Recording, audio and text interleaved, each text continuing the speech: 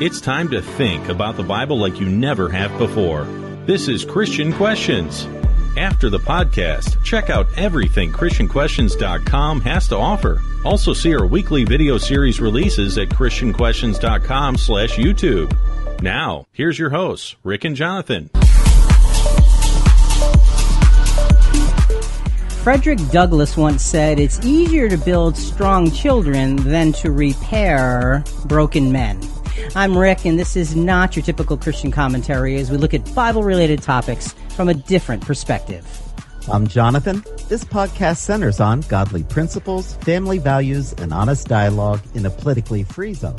Folks, talk to us anytime with your feedback or questions at ChristianQuestions.com and all of our social media channels. Dig deeper after this episode by downloading our comprehensive CQ Rewind show notes. It's a visual and contextual map of everything we cover.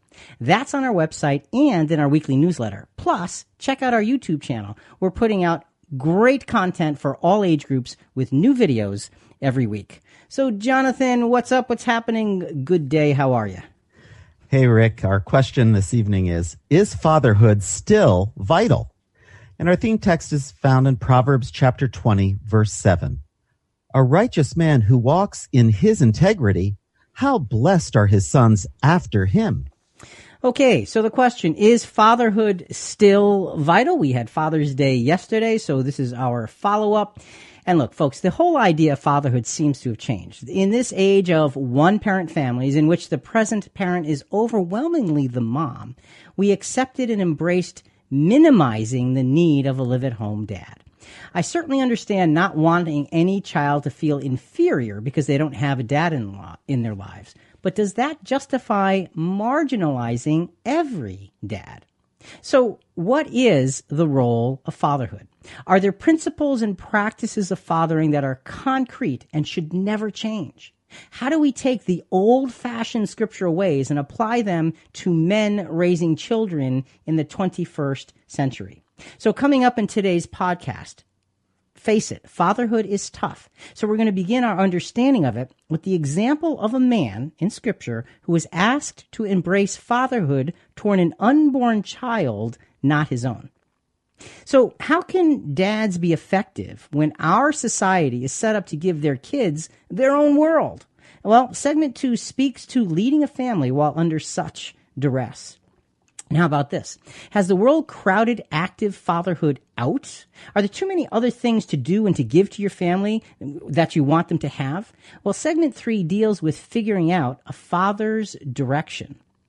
To be a father is to put your children in a position to learn. How do you do that when you're not so sure yourself? And that's a really important question. In segment 4, we look at the learning and application journey of fatherhood. And finally, in our last segment, what's the very best way to teach your children the life lessons they need to know? We're going to clearly define that answer. So, Rick, what are the most important things Christian dads should be aware of? How do they raise their children in an age where we have now begun to pronounce masculinity as toxic? Yeah, I really don't like that whole thing. We probably won't talk about that much, but that really bugs me, to tell you the truth. So, Jonathan, to talk about and help us put fathers and Father's Day and Scripture in perspective, we have brought in a special guest. We've got Julie back with us. Good day, Julie. How are you? Hi, Rick and Jonathan. I am doing great. Thank you. And you are a CQ contributor, it's kind of like our sideline reporter, like you and I do Facebook Live, and that's how I always introduce you there. Yes, I'm going to bring a few voices to you today to help us with this lesson. Okay. So, Julie, we've got you here as the non-father to kind of direct the fatherhood lessons and sort of bounce back things, hearing from fathers and what do they mean and how to put them in perspective and all that kind of stuff. So, and one of the things I learned is you don't have to be a father to know a good father and to also recognize a bad father. So there's a lot of things that we can do as spiritual parents as well, even if we don't have biological children. Okay, so Julie, we want to start out with a soundbite, but you wouldn't tell me what this soundbite was. So it's I have a mystery guest for you. Yes, you do. So what do you need to do to introduce the mystery guest? I think let's just play the mystery guest and we'll work through it. Okay, so this is it. I have no idea what this is. It should be good. Hi, Dad. happy Father's Day and happy birthday. I wanted to thank you for raising me right and teaching me morals and ethics and the right way to treat people when I interact with them on a daily basis. You've been a big influence on how I perceive the world and how I should treat others. So thank you. I know that voice, Jonathan. Wow. That's your boy. That's my boy, Paul. That was awesome. Thank you, Julie. You're welcome. Paul wanted to come on the show and provide that welcome to you. And so I wanted to ask you, what was it like? Paul is your only son. What is your advice as to fatherhood, as to raising a child? Well, I tried to be a good dad to Paul. I taught him how important God and his word was and how to live. I also taught independence to Paul. Even when he was age 16, he bought his own used car with his own money that he saved, and he also paid his own car insurance. He worked at a dog kennel, and he really had a really good head on his shoulders. And now he's almost 30 years old, and he's very independent, which I'm so glad. And maybe a little too much independent because we'd like to hear back from him a little bit more. Call your father. But I was talking with Jewel earlier about there's also balance.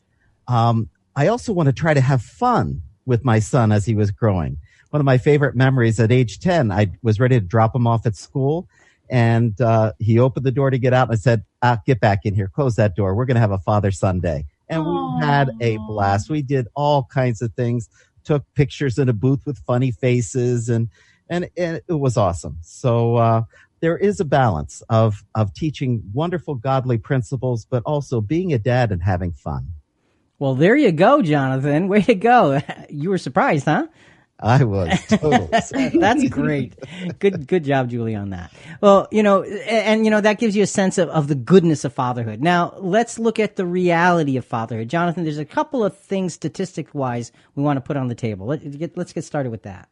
According to the Census Bureau's annual tables called Americans' Families and Living Arrangements, in 2018, of the estimated 73.7 million children in the United States, over 22%, that's 16,395,000, live with only mother. So that's a tough thing. We have a soundbite from fathers.com, and it talks further about the impact of fatherlessness. Listen to this. This is a sad story, and folks, it really is a wake-up call in a lot of ways. 71% of all high school dropouts come from fatherless homes. 71% of all pregnant teenagers, 85% of all children with behaviour disorders, 90% of all homeless and runaway children come from fatherless homes. 63% of youth suicides are from fatherless homes. 85% of all youth in prison come from fatherless homes. Considering that the vast majority of prisoners come from fatherless homes, and my own father's history, I think prison is the true place to go to uncover the real, gritty truth about what's wrong with the family. And in the video, he is walking toward a prison as you hear him talking about that. And so these are very, very sobering statistics. And it really does point to the need for strong fatherhood. And so that's really what we want to spend our time talking about today. So as we get into this, we got a lot of ground to cover, a lot of different moving parts here. Jonathan, there's a really good quote from Clarence Buddington Kelland that we want to start with. My father didn't tell me how to live. He lived and let me watch him do it. And, I think that there is incredible wisdom in that. He didn't tell me how to live. He lived and he let me watch him.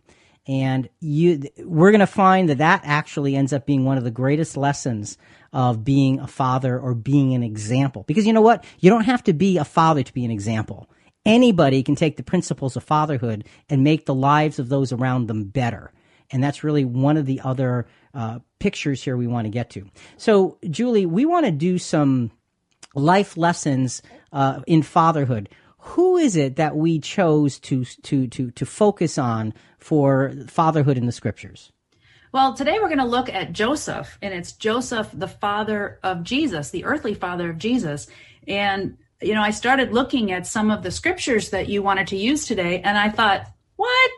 Christmas?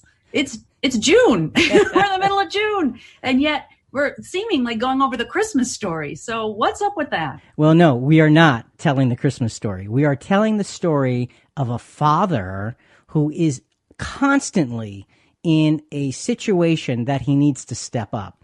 This is the story of Joseph. It's not, Jesus is a side player in the story we're telling today, because we're going to focus on the fathering of Joseph. And folks, this is an amazingly inspirational story. So really stay with us as we unfold Joseph's life in a way that you probably have not heard before. So the segment theme, Jonathan, for the first segment, in one word, what is it? It's love. Okay, we're going to take that and run with it. Now, as we get started, we have another soundbite, Julie. So just give us a sense of what this particular sound, maybe a little bit about the person. You're the one who got all these soundbites together. So what's going on? Well, let me introduce you to Dave. Dave is the father of 4 adult daughters, and he gave us some really good advice. And I chose Dave because he has these 4 daughters who are wonderful, and they've actually been on this program before. They sang on this program as a quartet way back, probably 10 years ago or so. Yeah, more than that. And he had some really good advice. Who else could put up with 4 daughters and a wife? And for all we know, their dog is also female, so he deserves something to say because he's putting up with a lot. Okay, so let's hear from Dave on fatherhood. One of the most important things to do is to be on the same page with my wife. We need to work together and to communicate. It's very often my job to help her efforts since she does most of the parenting, and she's also very good at it, so I have to recognize that, do my part to help her. One of the things we try to do is set a loving example. We always put God first. Some of those things is as simple as just praying before eating and to eat together as a family and go to regular Sunday services. All right, that's a good start. We're actually going to hear from Dave again in a little bit. But, it's putting God first, setting an example, being on the same page as his wife. And one of the things Dave told me was this. He said, your kids should never question if God is a priority in your life. That's how important setting the example is. So set that first and line up everything underneath it. All right. That's his first advice. And, that's actually a great introduction into Joseph as a father. So let's drop in on the story of Joseph here. And we've got to set the groundwork so we can tell the story as efficiently as possible. God chooses the faithful young woman, Mary, who is engaged to Joseph, to miraculously conceive. The angel Gabriel tells Mary this is going to happen before their wedding. So how does she convince Joseph of what God is doing and to be on board raising a child conceived out of wedlock and not his? So we're going to drop in on the story of Joseph in Matthew chapter 1, verses 18 and 19.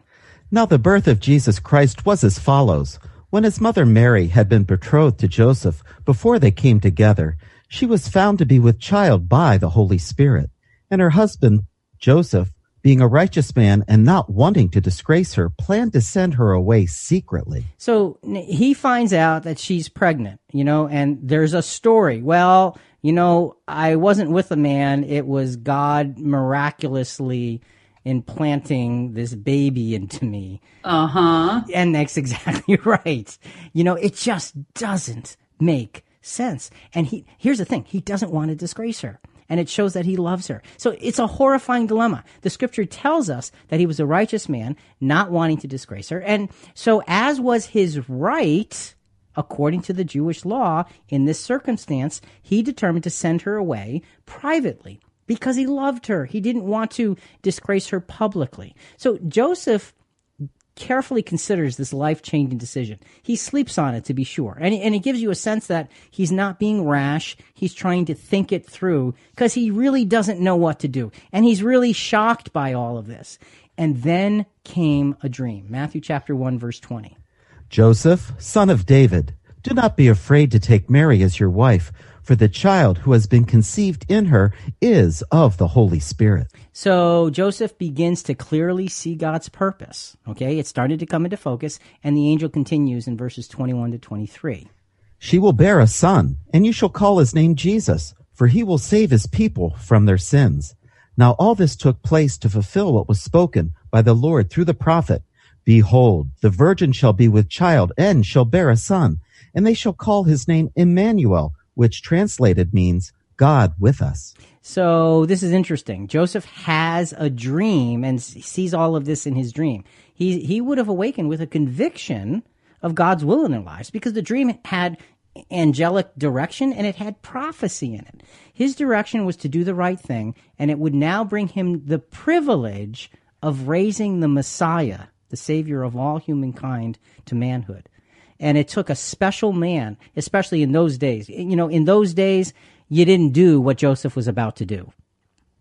Well, you know, Rick, it was interesting because I didn't realize this, but he had the right to stone her to death, yes, according to Deuteronomy 22, or he could have divorced her. Even though at this point I don't think they were married, I didn't realize that an engagement was as good as yes, married when it came to rights under the law. So he really had the power to ruin her life in many different ways, or even take her life. But his decision was he was going to just put her away quietly and not make a big deal of this. What a nice man he was. Because he loved her. And you know, in that, now look, in today's world, you're raising a child that was not your own. It's a big deal, but it's not nearly as big a deal as it would have been then. For a woman to be pregnant out of wedlock then was a massive, massive issue. And Joseph took that issue and he saw what the angel told him. He believed it and he stood up. And that, if that's not love, I don't know what is. So, Jonathan, our first fatherhood lesson is that of love. Go ahead. Love your wife. This sets the table for loving her children. Joseph showed us how to man up in the face of sure misunderstanding and persecution. Joseph took the reins given by him by God and forged ahead with courageous humility.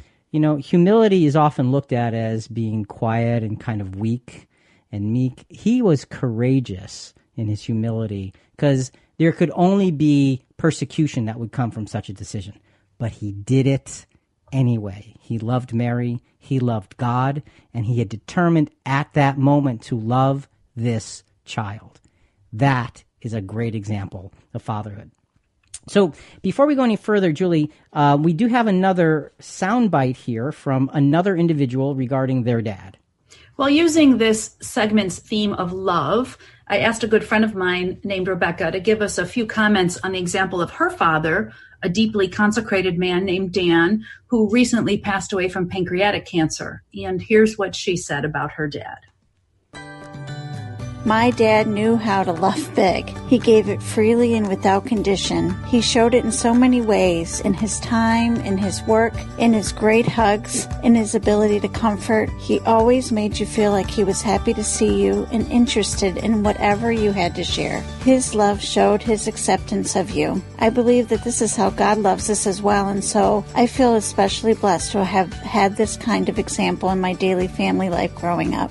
He truly enjoyed doing for others and would never put himself first. He taught us to think of ways to help others and to take the opportunity to be of support to others whenever possible. His quote-unquote drop everything way of doing for his family, even those late night runs to the store when needed, was just such an inspiration to me. And Christ's example of service as lived out by him has been amongst the biggest lessons of Christian living to me in my life.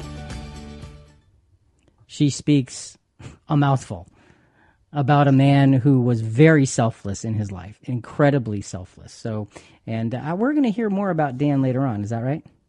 We will. But one of the things about Dan was, you know, you talked about this, what was the phrase you used about humility? Mm-hmm. Courageous humility. Yeah.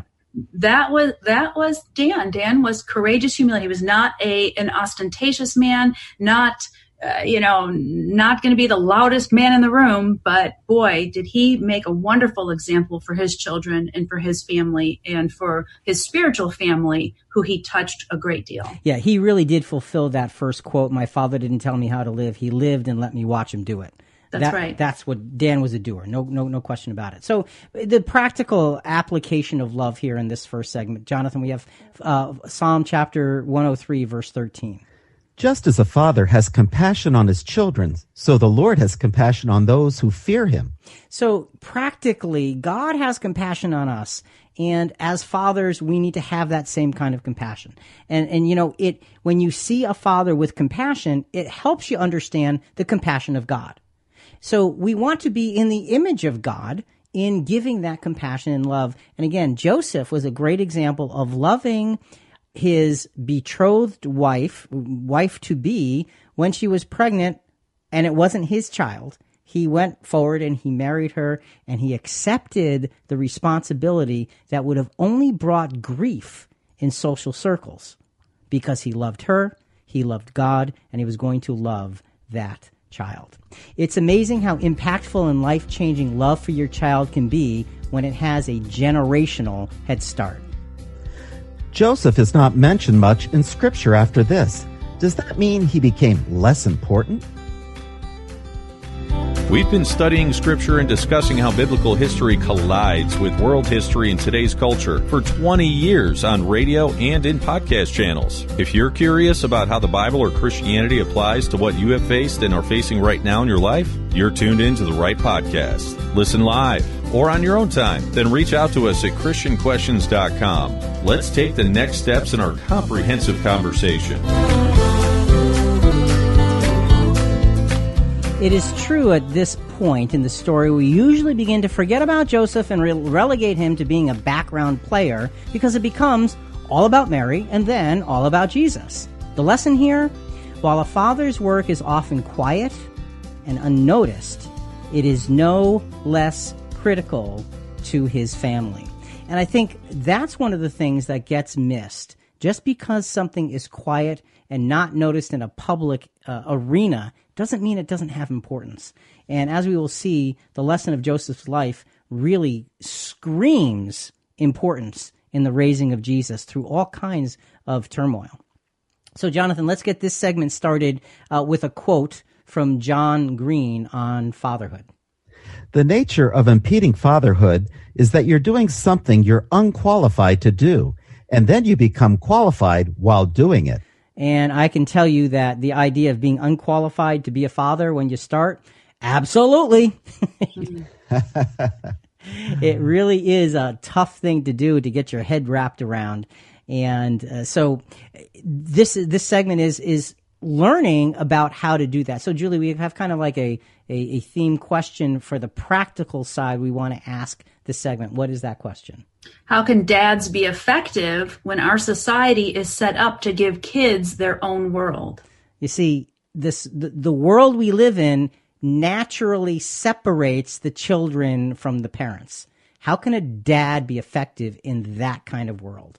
And is that because when a child is born, all the attention gets focused on the kid, and then there's like, what do you mean by kids given their own world? What does that mean? I mean that in the world of technology and screens and games and fantasy and social media, you have this world. One wall after another from the connection that you have with your father. Right. And, you know, the connection with your father is this little tiny thing, and he's just going to tell me what to do. Where in this other world, I can decide what to do. I can dislike. I can have an adventure. I can kill the aliens. I can do this. I can do that. I can conquer the mountain.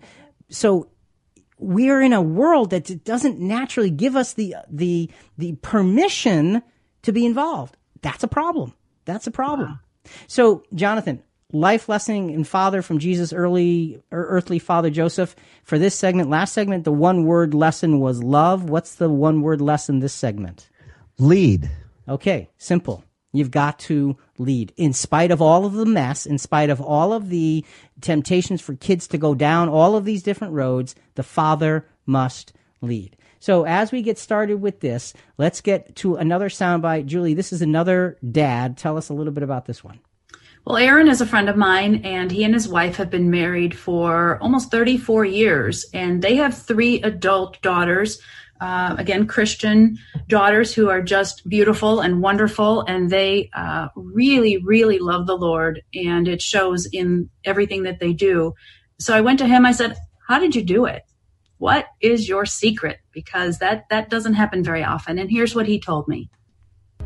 We always looked at God as being the primary parent, and we were assisting. That meant His standards were the rules of our home. Things like compassion, loving and forgiving each other, honesty and trust, thinking of others, and contributing to the family. It also meant He was the final authority. If He didn't allow it, we didn't either. I love that statement. I think that's fantastic. So the attitude of these parents was that they were raising God's daughters. And that really is a different perspective. And so as it relates to the theme of leading, Aaron told me that while they set age-appropriate boundaries, their goal was to raise successful and independent children apart from the parents. So he would look for ways to say yes so that they could make their own decisions and be accountable for those decisions, even though it was difficult to step back and watch the girls fail at times. But that failure made them strong. Yeah, and Jonathan, you and I have both had that experience, right? The difficulty of stepping back and letting your children go. That's right. Very hard to do. It is, but it's so necessary to be a strong parent, especially a father. It is so necessary. So let's get back to the story of Joseph and kind of fill in a few things. Let's notice now, Joseph is not the focus in the following accounts, but he's ever present and always doing exactly the right thing. Up to this point, Joseph has been a father to the unborn. And now, again, this is not the story, the Christmas story, but the birth of Jesus happens to be part of the story of Joseph fathering this boy. Luke chapter 2, verses 3-7. And everyone was on his way to register for the census, each to his own city. Also, Joseph went up from Galilee, from the city of Nazareth to Judea, to the city of David, which is called Bethlehem, because he was of the house and family of David, in order to register along with Mary, who was engaged to him and was with child. While they were there, the days were completed for her to give birth, and she gave birth to her firstborn son, and she wrapped him in clothes and laid him in a manger, because there was no room for them in the inn. So, we all know the story, and everybody likes to sing the Christmas carols and have the manger scene, and you see the baby Jesus, and you see Joseph and Mary, and it's such a wonderful, serene scene. Well, folks, let's ask a few basic questions. Who's the one who got Mary there safely? Anyone? Julie? Joseph. Okay, good answer. Okay. Who's the one who actually cared for Mary while she's in labor and actually delivers the baby? Joseph. Do you think Joseph had ever seen the birth of a child before this? No. Probably not. Probably not. So imagine, if you will, being the only person there doing something that is so traumatic. And then once the baby is born, who's the one who sets it up so mother is comfortable and baby is comfortable? How about this? The baby, you've been told, is the Messiah of the world. Yeah. And you're the doctor. Yeah. He is called upon in this story, and we never talk about this part of the story. He delivers the baby. He cares. That's courage. It is. It's and he is doing everything that has to be done, and you don't hear about him. All you hear about is Mary and the baby, and then we're going to hear how the shepherds come in just a moment, but we get this sense Joseph is the guy that gets all of this to happen. Yeah. There's nothing more vulnerable than a helpless baby and this young mother who just gave birth. You have to protect them. Even from wild animals, you'd have to protect them. Right. And remember, this is her first child, so she had never been through the experience either. This is just an amazing thing when you think about what Joseph did. So the shepherds do come around. Luke chapter 2, verses 16-19. So the shepherds came in a hurry and found their way to Mary and Joseph and the baby as he lay in the manger. And when they had seen this, they made known to the statement which had been told them about this child. And all who heard it wondered at the things with which told them by the shepherds. But Mary treasured all these things, pondering them in her heart. So it's interesting. It says Mary treasured all these things and pondering them in her heart. Well, what about Joseph? Do you think he didn't treasure them? You see, he was the support. He's there, but he's not the focus. His job is to support. His job is to protect. His job is to guide. And even though he's in the background, you know that every single thing that happens is resting on his shoulders. as the man in this situation, caring for these two helpless individuals at this moment. So Joseph next shows himself to be fully focused on adhering to the law, no matter what whispers and rumors might have already begun to circulate about because of his family. Because remember, she's pregnant, it's not his child, and he's with her. And here's what he does next. We're going to fast forward 8 days. Luke chapter 2, verses 21 to 22. And when 8 days had passed before his circumcision, his name was then called Jesus, the name given by the angel before he was conceived in the womb. And when the days for their purification, according to the law of Moses, was completed, they brought him up to Jerusalem to present him to the Lord. So Joseph continues to show his courage, his humility, and his leadership as he continued to receive and follow directions and instructions from God. In other words, he knows when the baby is 8 days old, he's supposed to be back in Jerusalem, not in Bethlehem, and that baby is supposed to be circumcised according to Jewish law. So he makes sure that baby gets there. Now, there may have been many people around kind of grumbling as, Joseph is waiting there. You see, that's Joseph. He's the one, that baby's not his. She was pregnant before they're married. Did you know that? And who knows? But he brings the baby there anyway because it's the right thing to do before God. And did you notice that these logistics are all spiritually driven? This is what the law requires, so this is what we're going to do with the circumcision. And this is why I think he was chosen for the job. He had to perform tasks that were related to prophecy and law, and he had this high level of honor and integrity, and that's what a good father is, one with a high level of honor and integrity. Okay. And Rick, he was also blessed by Simeon's word when he held him in his arm and rejoiced about the Messiah, Jesus, that baby, was what he was waiting for his whole life. Yeah, and those are important things because Joseph would have looked at those things, and as the inevitable ridicule would have come over the next many years, because listen, when Jesus was a grown man, there was still talk about the conditions of his birth. Okay, so that would have been a tremendous encouragement. And Julie, you're right. It's all about spirituality. Joseph had his focus in the right place. And that's very much like Aaron was talking about, our friend Aaron, who's saying, God is the father of our children. Well, here God literally was the father of his child, and he treated the child with that kind of respect and so forth. So, Julie, what's our fatherhood lesson here?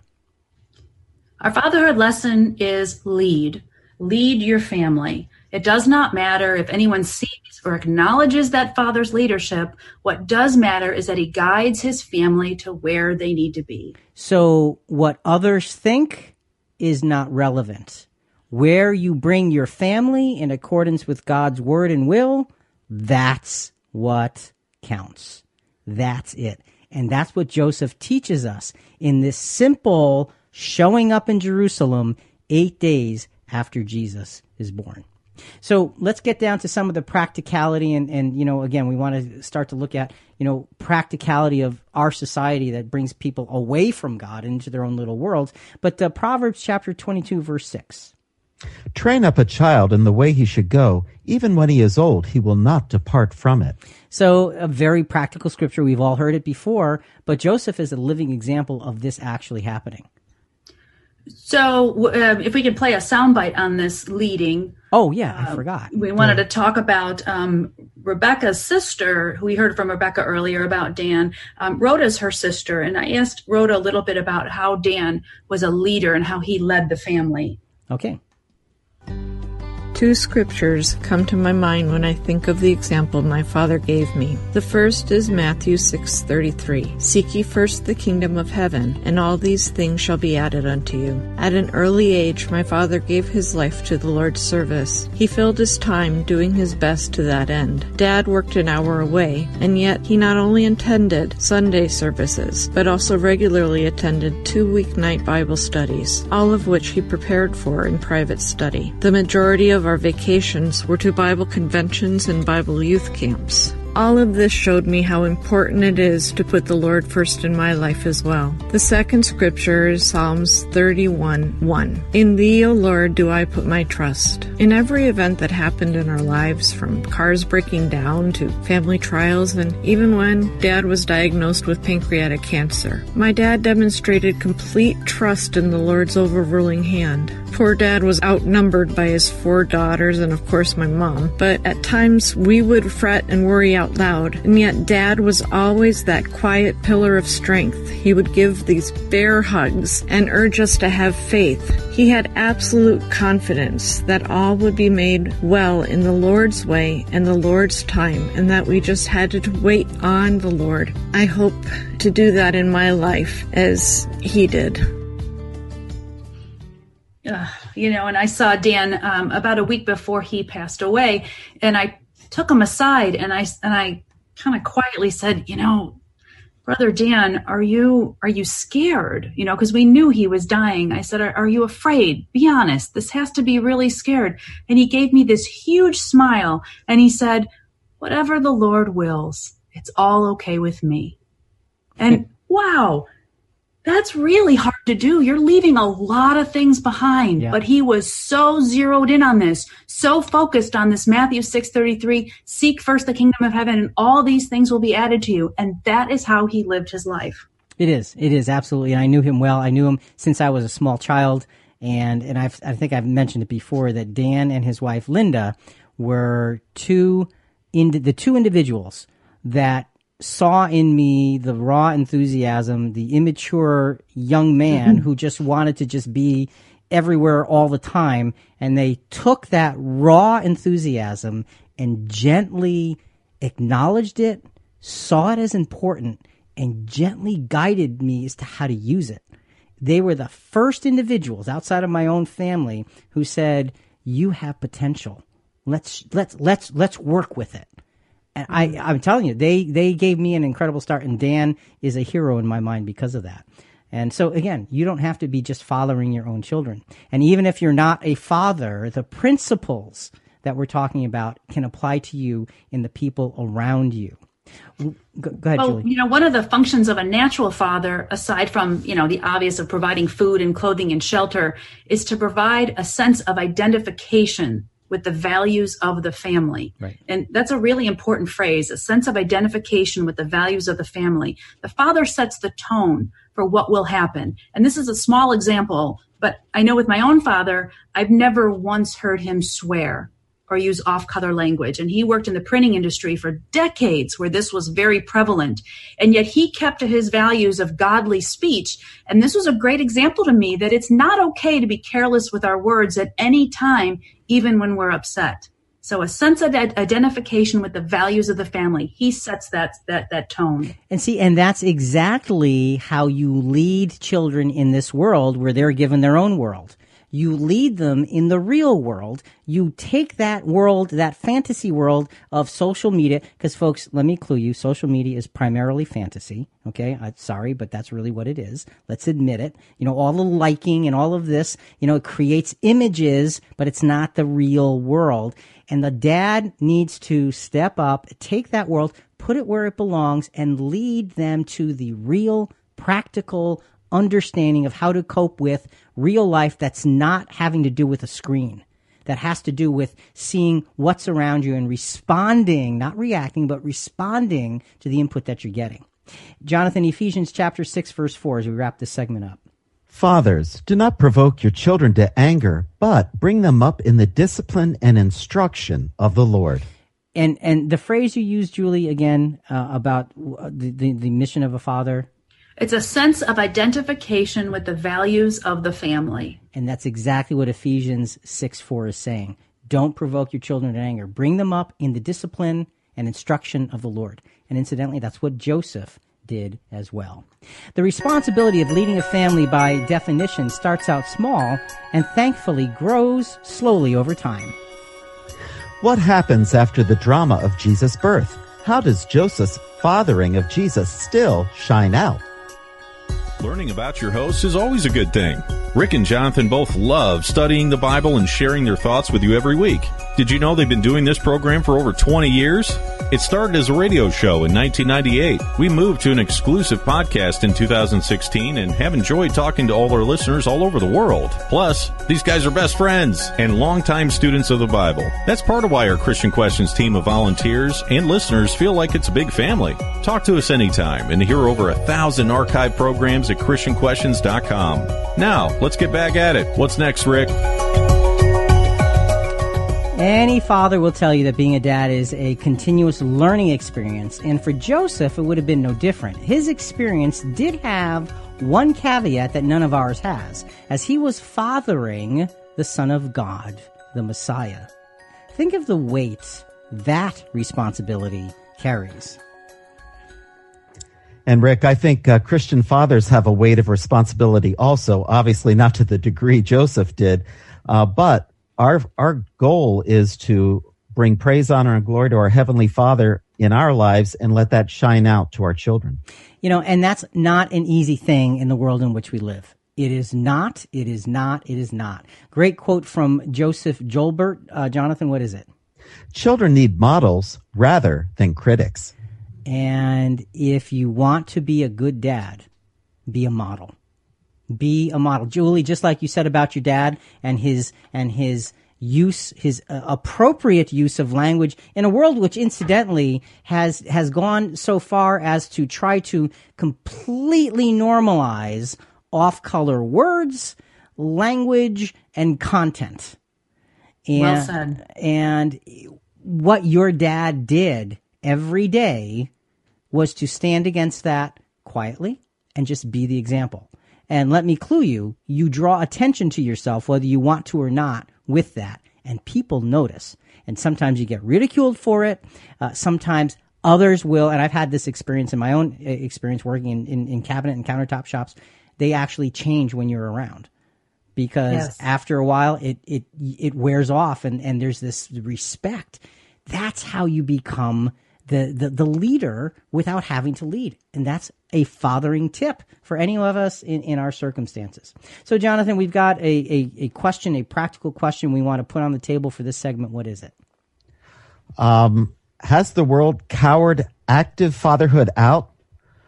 And are too many other things to do to give your family what you want them to have? Okay, so has the world crowded active fatherhood out? Have we made it that we're so busy with so many activities and places to go and things to do and experiences that active fathering just doesn't have a place anymore? What do we do with that? Well, we'll work that into our conversation this segment. You know, our life lesson in fathering from Jesus' earthly father Joseph, this segment this is actually 3 words. First it was love, then it was lead, and now it's listen and respond. And Julie, we're going to go to another soundbite. What's coming? Well, this is Dave again. He is the father of 4 adult children, and I think he's got a good advice on this one. I heard a radio program one time that promised never to talk at you. That's good advice with your kids also. Don't talk at them. Talking is a two-way street. Talk with them. Listen to them. It's really important to listen, and this will give you the opportunity to teach them right from wrong, and they'll be making good choices. What radio program is he talking about, Rick and Jonathan? That was one of the themes that we used to use way back in near the beginning, is we don't talk at you, we want to talk with you about the Word of God. And Dave obviously is a longtime listener. And what he did, though, is he takes that principle and says, this is how you communicate with your children. You don't talk at them, because children need models rather than critics. When you're talking at someone, you're being overly critical, and they're not going to hear you. They're going to try to defend themselves. So if you can talk with them, you are underneath the surface rather than beating upon the surface. And trust me, there's so much more to gain by being underneath the surface. Dave, thanks for... Go ahead. I'm sorry. You know, Aaron, who was the father of 3 girls we heard from earlier, he also had brought up that how talking and listening was super important. And he said this: if it was important to them, we tried to make it important to us. And if it was important to us, then we tried to teach them that it should be important to them as well. And I think this really promotes mutual respect. yet without elevating the children's needs as being more important than the adults' needs. I think this was really good training on how to act maturely, and showing them that these adult decisions need to be made and bringing them into what's important. And that's a really good answer to has the world crowded out active fatherhood? The world tries to, but if it's important to you, you should teach your children that it should be important to them. And if you've got your basis in sound scriptural principle, you want to teach that lesson. And you're going to get ridiculed on the outside, and your kids are going to roll, especially when they're teenagers, they're going to roll their eyes at you and say you're lame, and if you just leave me alone, and none of my... You don't want teenagers. Just, you don't, that's our advice. Don't get teenagers. They're not good. Keep them little babies. Well, the good news of that is you get 13 years of warming up before you get a teenager. So, I've seen that. You need those 13 years. Yes, you do. So let's go back to the story of Joseph very quickly. The Magi came to Bethlehem, the 3 wise men, where Joseph had settled his family long after Jesus' birth. They weren't there at the birth like all of the stories show. It was there in Bethlehem later that these 3 wise men worshipped Jesus and gave him gifts. The Magi's visit also was a trigger for Herod, who was going to have nothing to do with any savior being born within his jurisdiction. So we're going to go to Matthew 2:13-14 for our next view into Joseph's fathering. Now when the Magi had gone, behold, an angel of the Lord appeared to Joseph in a dream and said, "Get up. Take the child and his mother and flee to Egypt and remain there until I tell you, for Herod is going to search for the child to destroy him." So, it's interesting. God had communicated to Joseph in a dream previously, and now he does it again. And he says, get up, flee to Egypt, your lives are in danger. Joseph's humble priority was to listen, and he already showed that he knew how to act. And all the angel had to do was to tell Joseph the what, the where, and the why.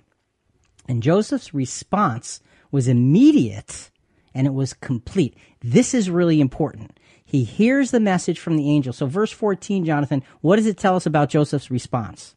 So Joseph got up and took the child and his mother while it was still night and left for Egypt. Instant obedience. He didn't have the dream and kind of wake up and say, whoa, what an amazing dream. We're going to have to pack up in the morning and turn over and go back to sleep.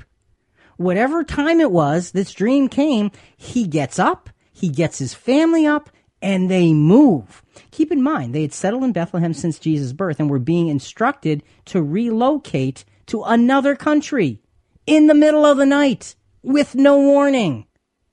Yeah, but Rick, if you had a dream where an angel came to you from the Lord and said, your wife is going to have the Messiah, and it came true, of course you're going to get up in the middle of the night. Like, is this something that's so miraculous? Wouldn't you listen to the angel right away? Well, of course you'd listen to the angel, but the question is when? It's the middle of the night. There's no practicality in that.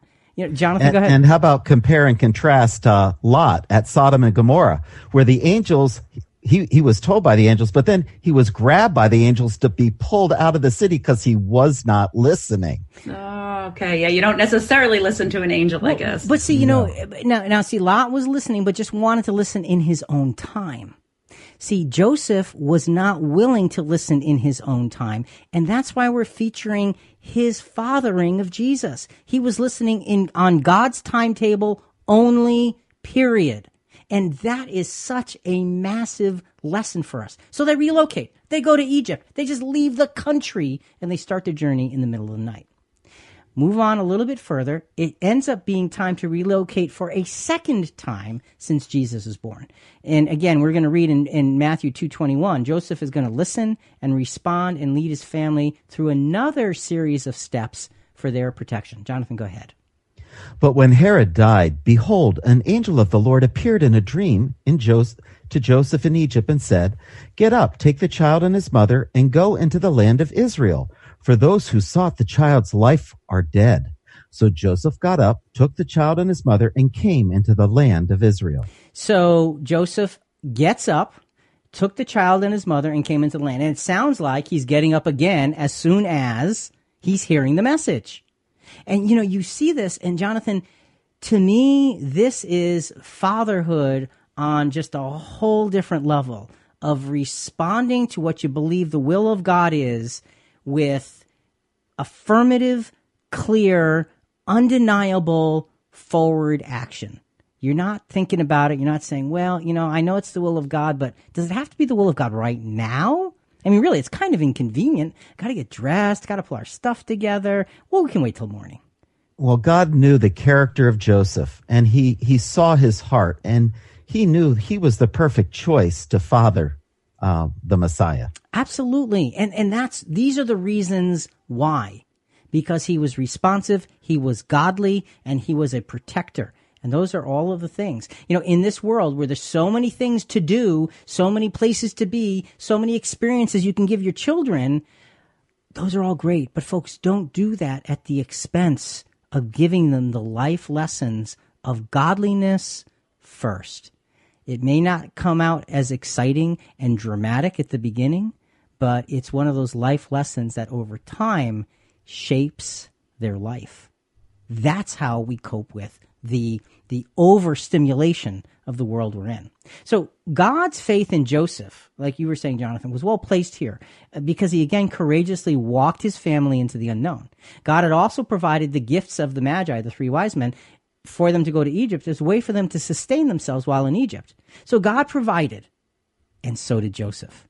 See, it's not just God providing for them, it's Joseph doing his part. Whether anybody sees it or not is not relevant. Joseph is the father, he's the dad, and he's doing what he needs to do. Jonathan, what's our fatherhood lesson here? Well, listen and respond. To listen to the word of God takes attention and humility, but to respond by applying it takes courage. Listening is not complete without appropriate response. See, and here's the thing we've got to understand. It's great to listen, but if we don't respond, the listening is really an exercise in futility. As a father, you're required to follow the will of God if you're a Christian. Listen and respond. The two have to go together. Otherwise, you don't get anywhere. So, Julie, we're going to get onto the practical listening aspect here. And we've got one scripture. And Jonathan, it's Hebrews chapter 12, verse 7. For it is for discipline that you endure. God deals with you as with sons. For what son is there whom his father does not discipline? So, Julie, looking at the lesson of Joseph from this segment, the listening and responding and the fatherhood experiences and the sound bites and all, what are your thoughts? Well, I think that for a new father, for especially, the lesson is to listen and respond to the will of God. And we have to study the scriptures to know the will of God. And the Bible is where you're going to get those good instructions on being a solid parent. Even if your own parents weren't the best models, you have examples that are in the scriptures that you can use. And I just think it is so almost criminal to have children that you're sending out into the world that we live in today that's just outrageous in every category, unprotected, to leave them without faith and without hope and without knowledge of God's plan, because they're going to have excruciating experiences. We all do. We all are heartbroken at some point.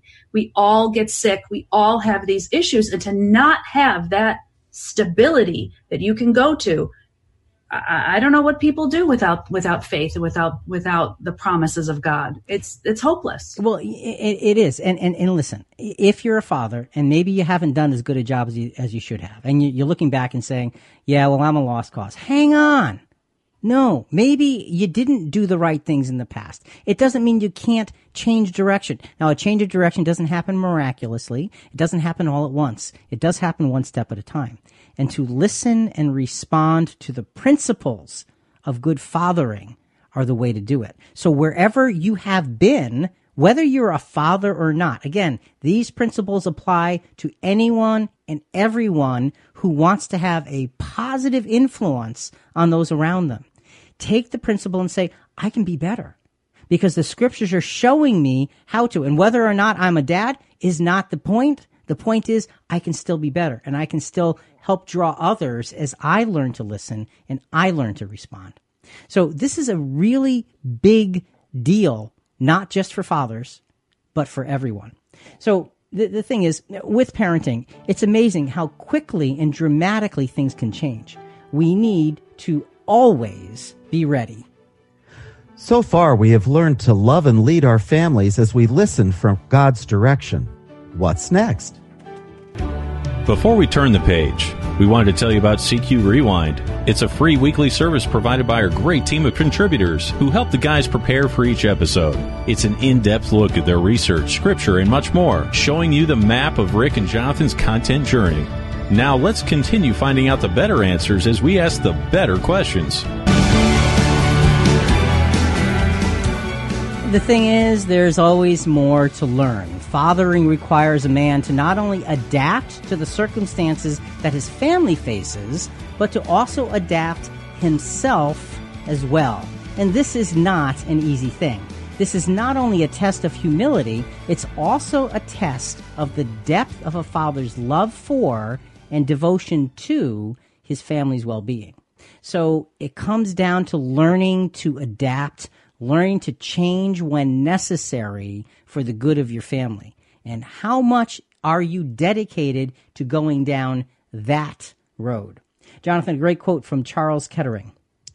Every father should remember one day his son will follow his example, not his advice. That's a big and powerful statement. You want to make sure that your example is worth following.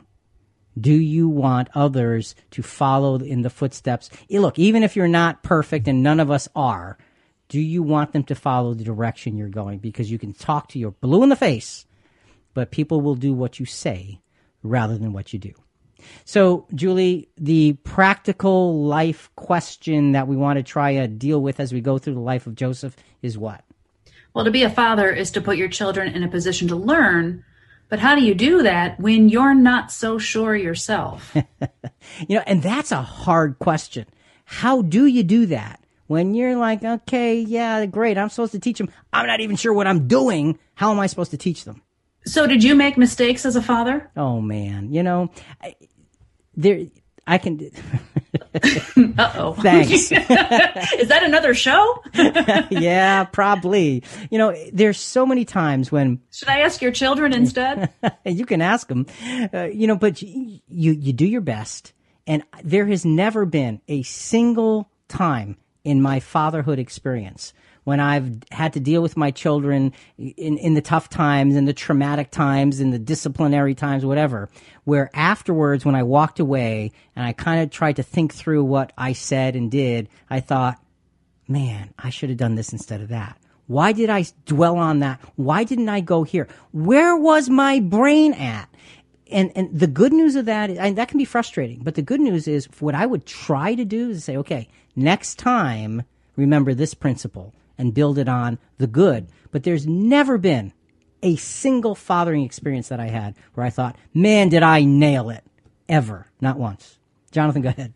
And another good thing is your wife will always tell you what you should have done or said. Well, yeah, but you know what? There is some pretty powerful stuff in being able to listen to the voice of your spouse. Amen, brother. Because there is a wisdom and a perception that she has, frankly, you don't.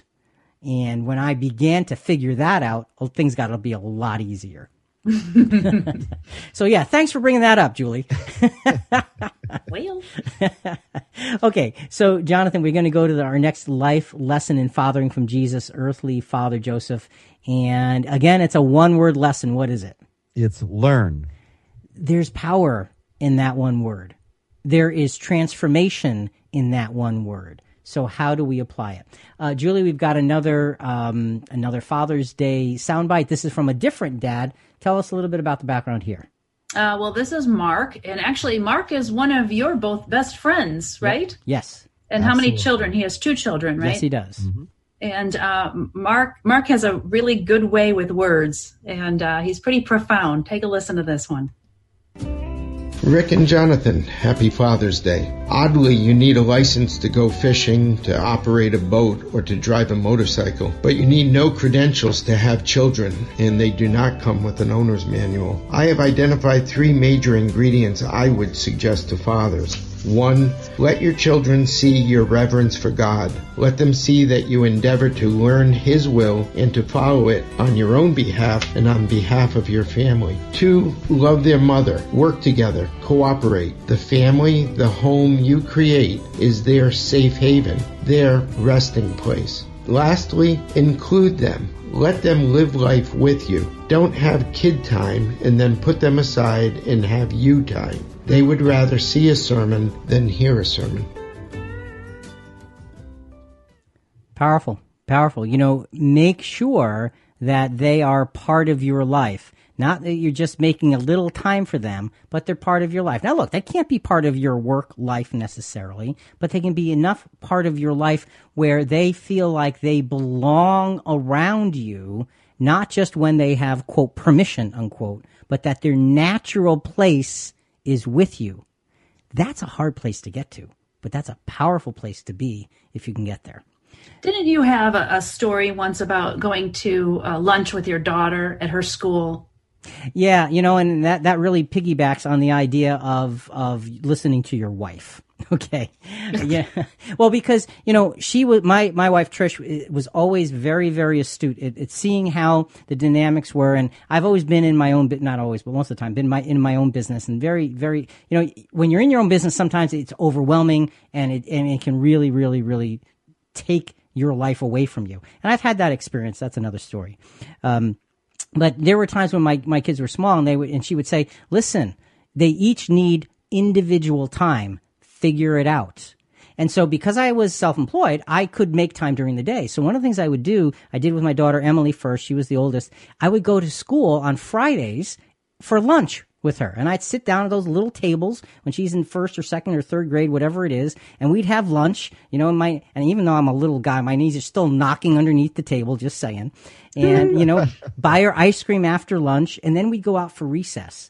And it got to the point where all of her little friends were like, is your dad coming today? Because when we would play on the playground, it was like, we would always play tag and guess.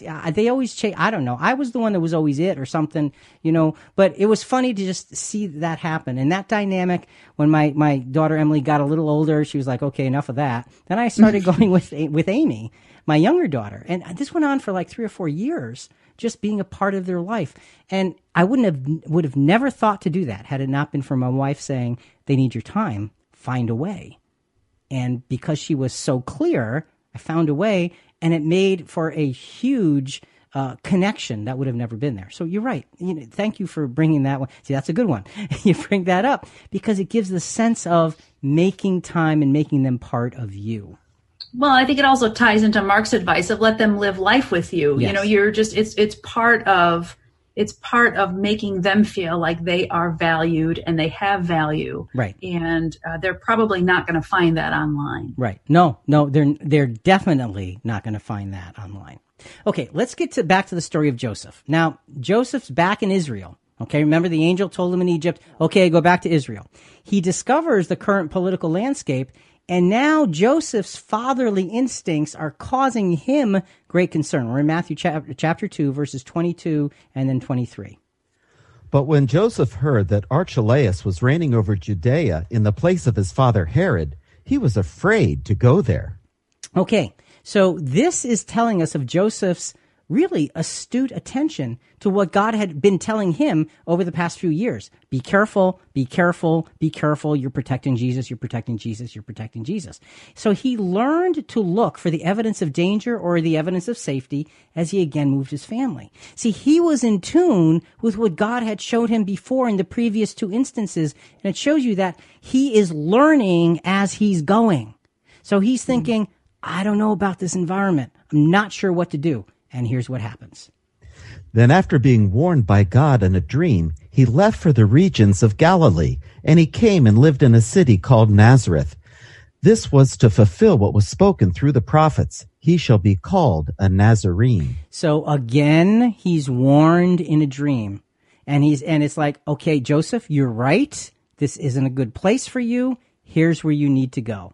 And it just so happened to be the place, Nazareth, that would be prophesied of Jesus. So the whole thing works together, and the key is Joseph is learning He's in the learning phase of taking the experiences God has given him and saying, now I know what to watch out for. And it's a huge thing. And folks, that's what we can do as well. So he's guided by God to relocate for a third time since Jesus' birth. He changed course and he finally comes to settle into Nazareth. Time now goes by. This is where they settle. Joseph is now settling into his carpentry trade, and that's how Jesus became known. Matthew 13:55. Is this not the carpenter's son? Is not his mother Mary and his brothers James and Joseph and Simon and Judas? So he was known as the carpenter's son. But Joseph didn't stop there. Joseph was also diligent to teach Jesus the trade. Because look, Joseph knew that Jesus was special, but he also knew that he needed to be able to support himself. He didn't know how God was going to take him and what God was going to do with him. So he knew that he had to get Jesus to stand on his own 2 feet and to be a contributing member of society. So here's what we see in Mark chapter 6, verse 3. Is not this the carpenter, the son of Mary, and the brother of James and Joseph and Judas and Simon? Are not his sisters here with us? Are they? And they all took offense at him. So this is the carpenter, Jesus. So you can see that Joseph, at every turn, did what a good father does. He protected his son. He taught his son. He brought his son up to be responsible and contributory. And it's such a great, great series of lessons. And he gave him tools that he could live his life with, because as you said, he didn't know when God was going to use him or how or where, because this had never happened before. Right. So he equipped him to be a well-rounded man. That's what a dad does. The fatherhood lesson, Julie, regarding learning is what? Well, learning is lifelong, and as we absorb our fathering experiences and apply those lessons, we open ourselves to becoming more in tune with God's guidance. And further, a good father teaches their children how to cope with life so that they can become lifelong learners as well.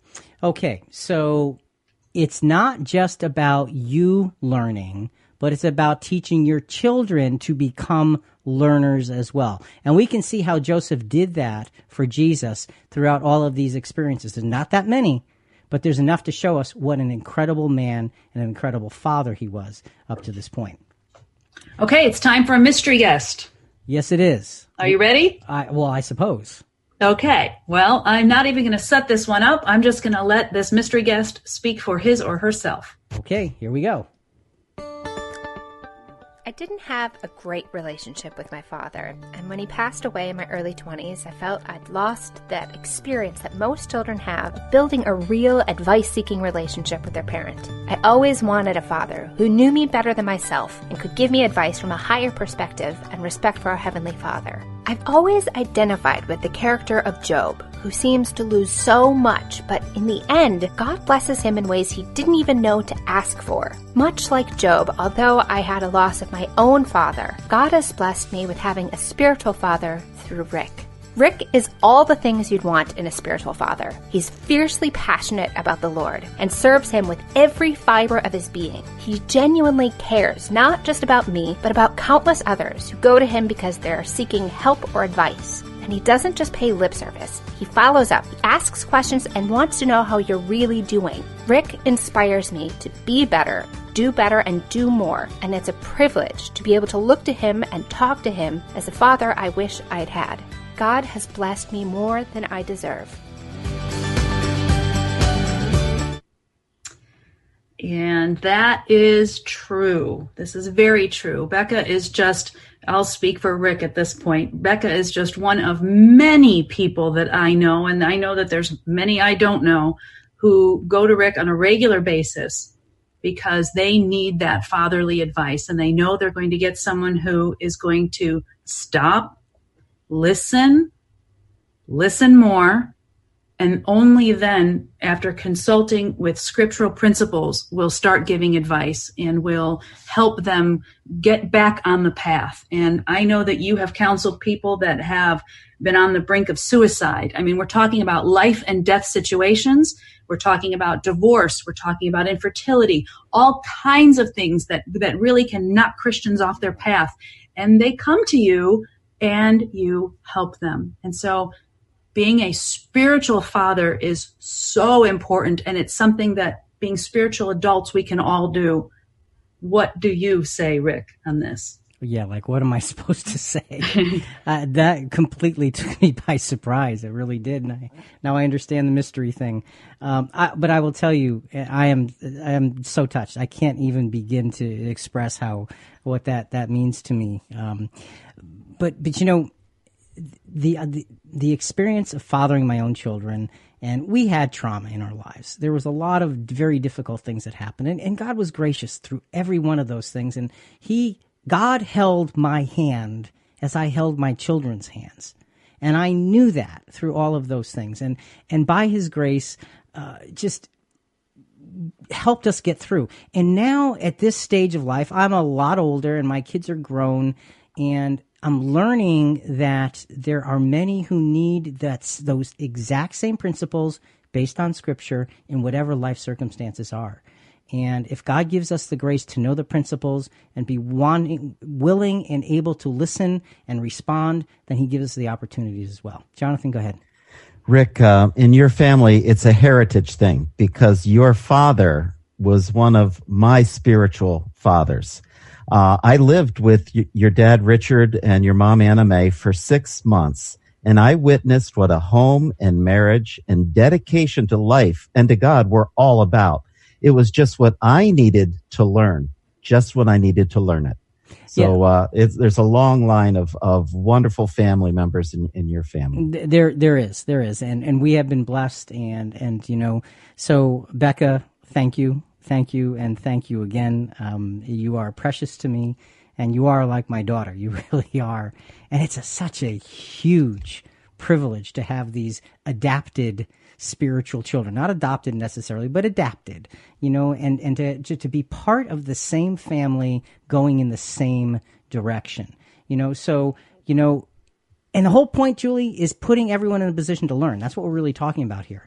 Right. I don't have answers. See, that's the key. Whenever people come to me, I don't have answers. All I have is lots of questions and scriptural principles, and they figure their own lives out. And it's because you can't fix it for them. Right. And I don't even try. And so it's a beautiful experience. So let's get on to some practical learning here. Matthew chapter 7, verses 9 through 11. Or what man is there among you whom when his son asks for a loaf will give him a stone? Or if he asks for a fish, he will not give him a snake, will he? If you then, being evil, know how to give good gifts to your children, how much more will your Father who is in heaven give what is good to those who ask of him? You know, and that's the principle. God is so willing for us to be blessed by Him in ways that we cannot imagine. And it's not necessarily physical ways, but it's in our spirituality. Why don't we go running to see His blessing like we would run into the arms of our physical father because we know of His unconditional love? Right. And Becca actually wrote me today. We had some email exchange, and she said, thankfully, God is the most patient Father who always allows me to make mistakes and slowly, but surely shows me that I can and need to trust Him because He always has my best interest at heart. And my conclusion is, even if we've had a poor example of a father in our life, God, through scriptures and our experiences, really demonstrates the best, most awesome, and perfect father we could ever imagine. And find those people in your life that can help to fill that gap. It is enormous when you do that. Jonathan, one more scripture, 1 Thessalonians 2, 11 and 12. Just as you know how we were exhorting and encouraging and imploring each one of you as a father would his own children, so that you would walk in a manner worthy of the God who calls you into His own kingdom and glory. the apostle is talking about exhorting others as a father to children. There's this incredible strength in that relationship. And again, folks, you don't have to be a father to take the principles and apply them to others. You don't have to be a child to take the principles and have them apply to you. It's all about the learning experience. And you don't have to know all the answers either. You find the scriptural principles and let them do the talking. Parenting is one of life's greatest learning experiences, as well as one of life's greatest teaching opportunities. There is not always drama in fatherhood. What can we learn from the more quiet times of life? Every episode, we cover a lot of ground. Part of gathering all the information and drawing conclusions is having a thorough conversation. Thanks to all our listeners for all your feedback every week. Rick and Jonathan want to hear more comments and questions. Talk to us at ChristianQuestions.com through all our social media channels and download our app by searching Christian Questions in your app store. Now, since we have puzzle pieces everywhere, let's put those pieces together. After tumultuous years of moving from place to place, Joseph can now finally settle his family down. As Joseph looks back on those years of uncertainty, I can kind of picture him quietly nodding to himself as he thought about God's protection and grace. Now it was time to have roots and raise his family to honor God. And so they are in Nazareth. Joseph the carpenter teaches Jesus as a young boy to become the carpenter. Jonathan, a good quote to get us started from George Herbert. One father is more than 100 schoolmasters. Okay, well, see, but here's the importance of that particular point. We get too lost and too comfortable in the idea that, well, I'm working, I'm supporting the family, and they're learning the things they need to learn in school. No, they're not. They're being educated in school, but they're not learning the life skills the way you would teach them with the principles and priorities you would have. Don't fool yourself. 100 schoolmasters do not match the influence of one father who is trying to be driven by scriptural principle. Don't ever get stuck in that. Jonathan, before we continue, Trish walked in. She has something to say. Trish. Well, I just figured since it's about fathers, I have 2 cards here from your 2 daughters.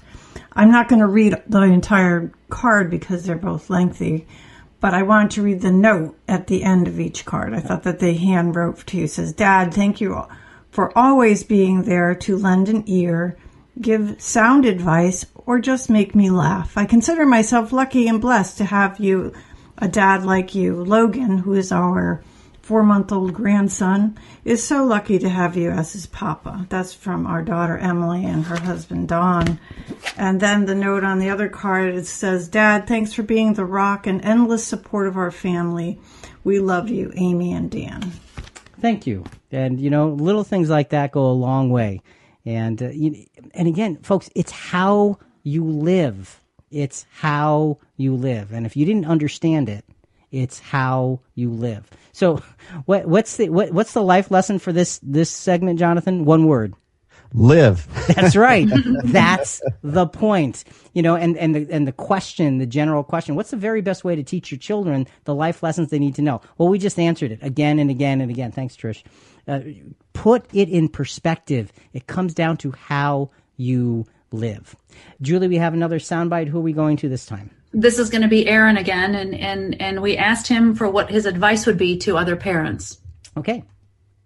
So as a parent, if I were to give advice to another parent, if you're trying to honor God, raise your children in a godly way, I would say bring God into your own life first. Make him a priority in your own life, and then it becomes a priority in everybody else's because they affect and impact you as well. They may not make it to that priority that you want it to be, but because it's important to you, you automatically start sharing and teaching and respecting and acting that way. And they pick up on it. They may not agree with it, but they pick up on it.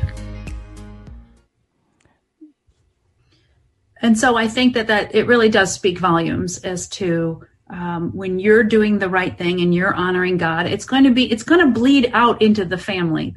And even if they don't respect it, and even if the screens are teaching them otherwise, it's still something that's becoming ingrained in them, and they're going to see a difference between what's out there in the world and what's out there in home. And that's what I think you need to do, is set that difference. And the key to that, though, the real, true, honest to goodness key is make your stand known to your children. Right. By showing them your life. Not showing them what you think is ideal, showing them your life, and let that example be ever present every day. It does sink in, and sometimes it takes a really long time. That's a big responsibility for a father. It is. And it strikes me, this is deadly serious what we're talking about, because this really affects society as you're raising these little humans to go out into society, and what God thinks of you and your family and how he will interact with you. It's really serious. And by making the stand and showing your children, that's exactly what Joseph did. We're going to go to one last experience of Joseph being the dad to Jesus. This is Luke chapter 2, verses 41 to 43, and then verses 47 to 51. And this is when Jesus is 12 years old. Now his parents went to Jerusalem every year at the feast of the Passover. Okay, stop right there. What's important about that text, Jonathan? It's a short line, but what's important there? Every year. Joseph was consistent. He showed his devotion year after year to God.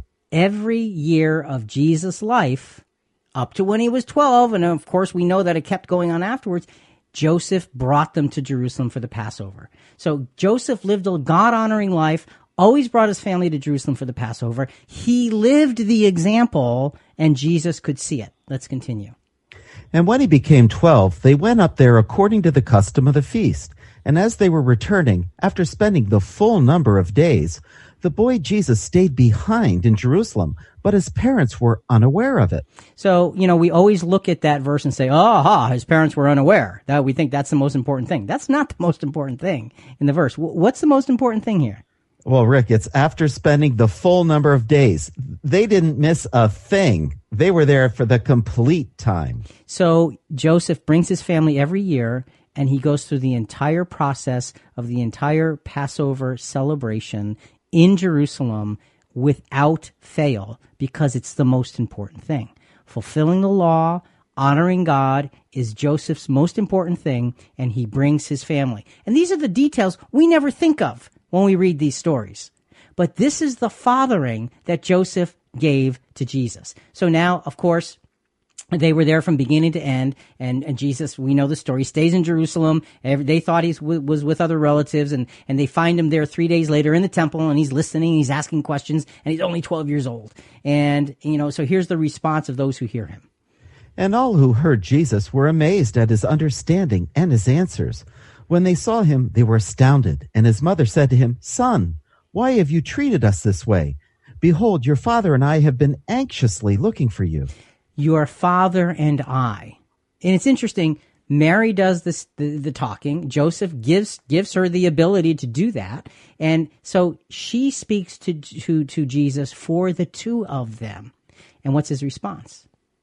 And he said to them, "Why is it that you were looking for me? Did you not know that I had to be in my Father's house?" But they did not understand the statement which he had made to them. So they didn't quite understand. But they were given this incredibly difficult answer. What's the matter? Didn't you know I had to be in my Father's house? This is a 12-year-old. Okay, but he knew his mission. And so Mary and, quote, his father worried, as Jesus explained, that he was in, quote, his Father's house. Now, you think about that. Joseph is his father, and yet Jesus' response to him is, "I was in my Father's house." What do you think goes through Joseph's mind at that moment?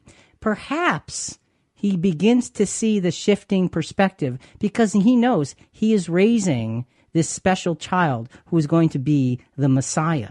And perhaps what goes through his mind, and this is just conjecture at this point, but maybe he's thinking like John the Baptist thought later on when he said about his work in relation to Jesus' work. He said, Jesus, must increase and I must decrease. Maybe Joseph began to see, this is where things are beginning to change. Didn't keep him from teaching him to be a carpenter. didn't keep him from teaching to being responsible, didn't keep him from fathering, but it gave him an insight that the work was bigger and was going to eventually be handed off beyond him. So let's finish up those verses. And he went down with them and came to Nazareth, and he continued in subjection to them. And his mother treasured all these things in her heart.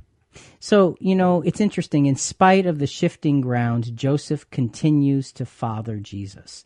And to me, it's a remarkable lesson in story. God's plan of hope is not only built upon the firm foundation of prophecy, but it's built with the sturdy and enduring materials of character. Joseph was chosen as a critical early support for the young and tender Jesus. Joseph was as strong as a man, courageous in his decisions, daring in his actions, and most importantly, humble in his obedience to God's will. And that, my friends, is how you man up. Be like Joseph, the father of Jesus. Julie, just thoughts on the Joseph story as we're beginning to put this all together. Well, I do want to put in a small commercial for CQ Kids. About once a week, we produce a short 2-minute video for children on different Bible stories and different character stories. And we have one coming up very soon. It's being processed right now. It's being created, called What Was Jesus Like as a Child? And it'll go through this experience that Jesus had when he was 12 and when he was a young baby. And you can find all of our videos at christianquestions.com/YouTube. And also on christianquestions.com, just look for the videos on our homepage. There's some really wonderful, inspirational things to watch and to listen to. And, and again, when it comes down to looking at the principles here, and the videos are for the children to be able to learn and get a start, a principle in a fun way. This is so adults can learn and get a start and get principles in a very serious way. Because the object of fatherhood is to raise children up so they can be on their own. And Jonathan, you really started us off that way by talking about your approach to your son. I mean, at the very beginning of the podcast, that was the theme. And now we come to the very end, and guess what? It's still the theme, because that's what fatherhood is. It's to raise them up, to give them the tools to become responsible, contributory adults who can make a difference in the world in good and positive ways. You do that primarily by how you live. And if you didn't have a great father example, no worries. Be the great father example, or find the great father example. Whatever it is, take it, embrace it, take the things we've talked about and make them part of your life. So, Jonathan, as we wrap this up, what's our fatherhood lesson, our last fatherhood lesson for today? Live. Ultimately, the greatest lesson any father can teach his children is the observation of his own life.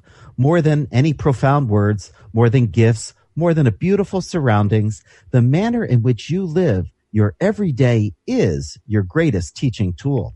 The manner in which you live your everyday is your greatest teaching tool. Just make sure you live your everyday in the sight of your children. That's the key. So we have one last soundbite, and Julie, this one wasn't from you. This is actually a produced soundbite from the movie Courageous, and I really don't know the story, but I love this soundbite. It is a man standing at a pulpit in a church, and he's obviously talking to the fathers and saying, wake up. It's a call to action, and it's a Christian call to action. And folks, we really have to respond to this kind of thing because fathering is incredibly important, and it's made to look like it's not important anymore. That's a lie. That's a lie. That's a social misnomer that's there that deceives us and lulls us into a feeling of complacency. We need to stand up for what's right. In my home, the decision has already been made. You don't have to ask who will guide my family, because by God's grace, I will. You don't have to ask who will teach my son to follow Christ, because I will. Who will accept the responsibility of providing and protecting my family? I will. Who will ask God to break the chain of destructive patterns in my family's history? I will. Who will pray for and bless my children to boldly pursue whatever God calls them to do? I am their father. I will. I accept this responsibility, and it is my privilege to embrace it. I want the favor of God and His blessing on my home. Any good man does. So where are you, men of courage? Where are you, fathers who fear the Lord? It's time to rise up and answer the call that God has given to you, and to say, I will. I will. I will. Will you? That's the question. Will you? Jonathan, finally, Proverbs chapter 4, verses 3 and 4. When I was a son to my father, tender and the only son in the sight of my mother, then he taught me and said to me, let your heart hold fast my words, keep my commandments and live. Keep my commandments and live. Let your heart hold fast the words of the Father in the sight of God. That's what it is. Live the role. Live the role. Julie, any final thoughts? Well, if you study the Bible, it gives us wonderful examples of what good fathers are and what bad fathers are. And God is ultimately our amazing Father who we can depend on. And, Jonathan, I know that you and I, we've talked a lot about fatherhood for years and years and years and years. And really, for both of us, it comes down to the same thing. God's will needs to be my will. That's right. And for us, that's how we look at fatherhood and where it's supposed to bring us and what it's supposed to do. So, folks, as we take this time today to honor the responsibility and utter privilege of fatherhood, not just in a physical sense, but in a spiritual sense, let's take the principles, whoever you are, and apply them. Whether you need them, you need the help, find that fatherly image and individual who can help you. Whether you're a father or not, take the principles and reach out to others who need the guidance, need the growing, need the direction, need the life example, and be that person walking in the footsteps of Jesus that says, follow me as I follow Christ. To all the fathers out there, will you? Think about it. Folks, we really do want to hear from you. Give us your feedback or send us your questions on this episode and other episodes at ChristianQuestions.com. Also, a big part of spreading the word about our program is subscribing to Christian Questions in iTunes or Apple Podcasts or Google Podcasts, Stitcher, whatever your favorite podcast channel is. Please rate us and review us. We'd greatly, greatly appreciate it. Coming up next week, we'll be talking about, does God really love humanity? Well, I know the answer, and I think you know what I would tell you, but we'll talk about it next week.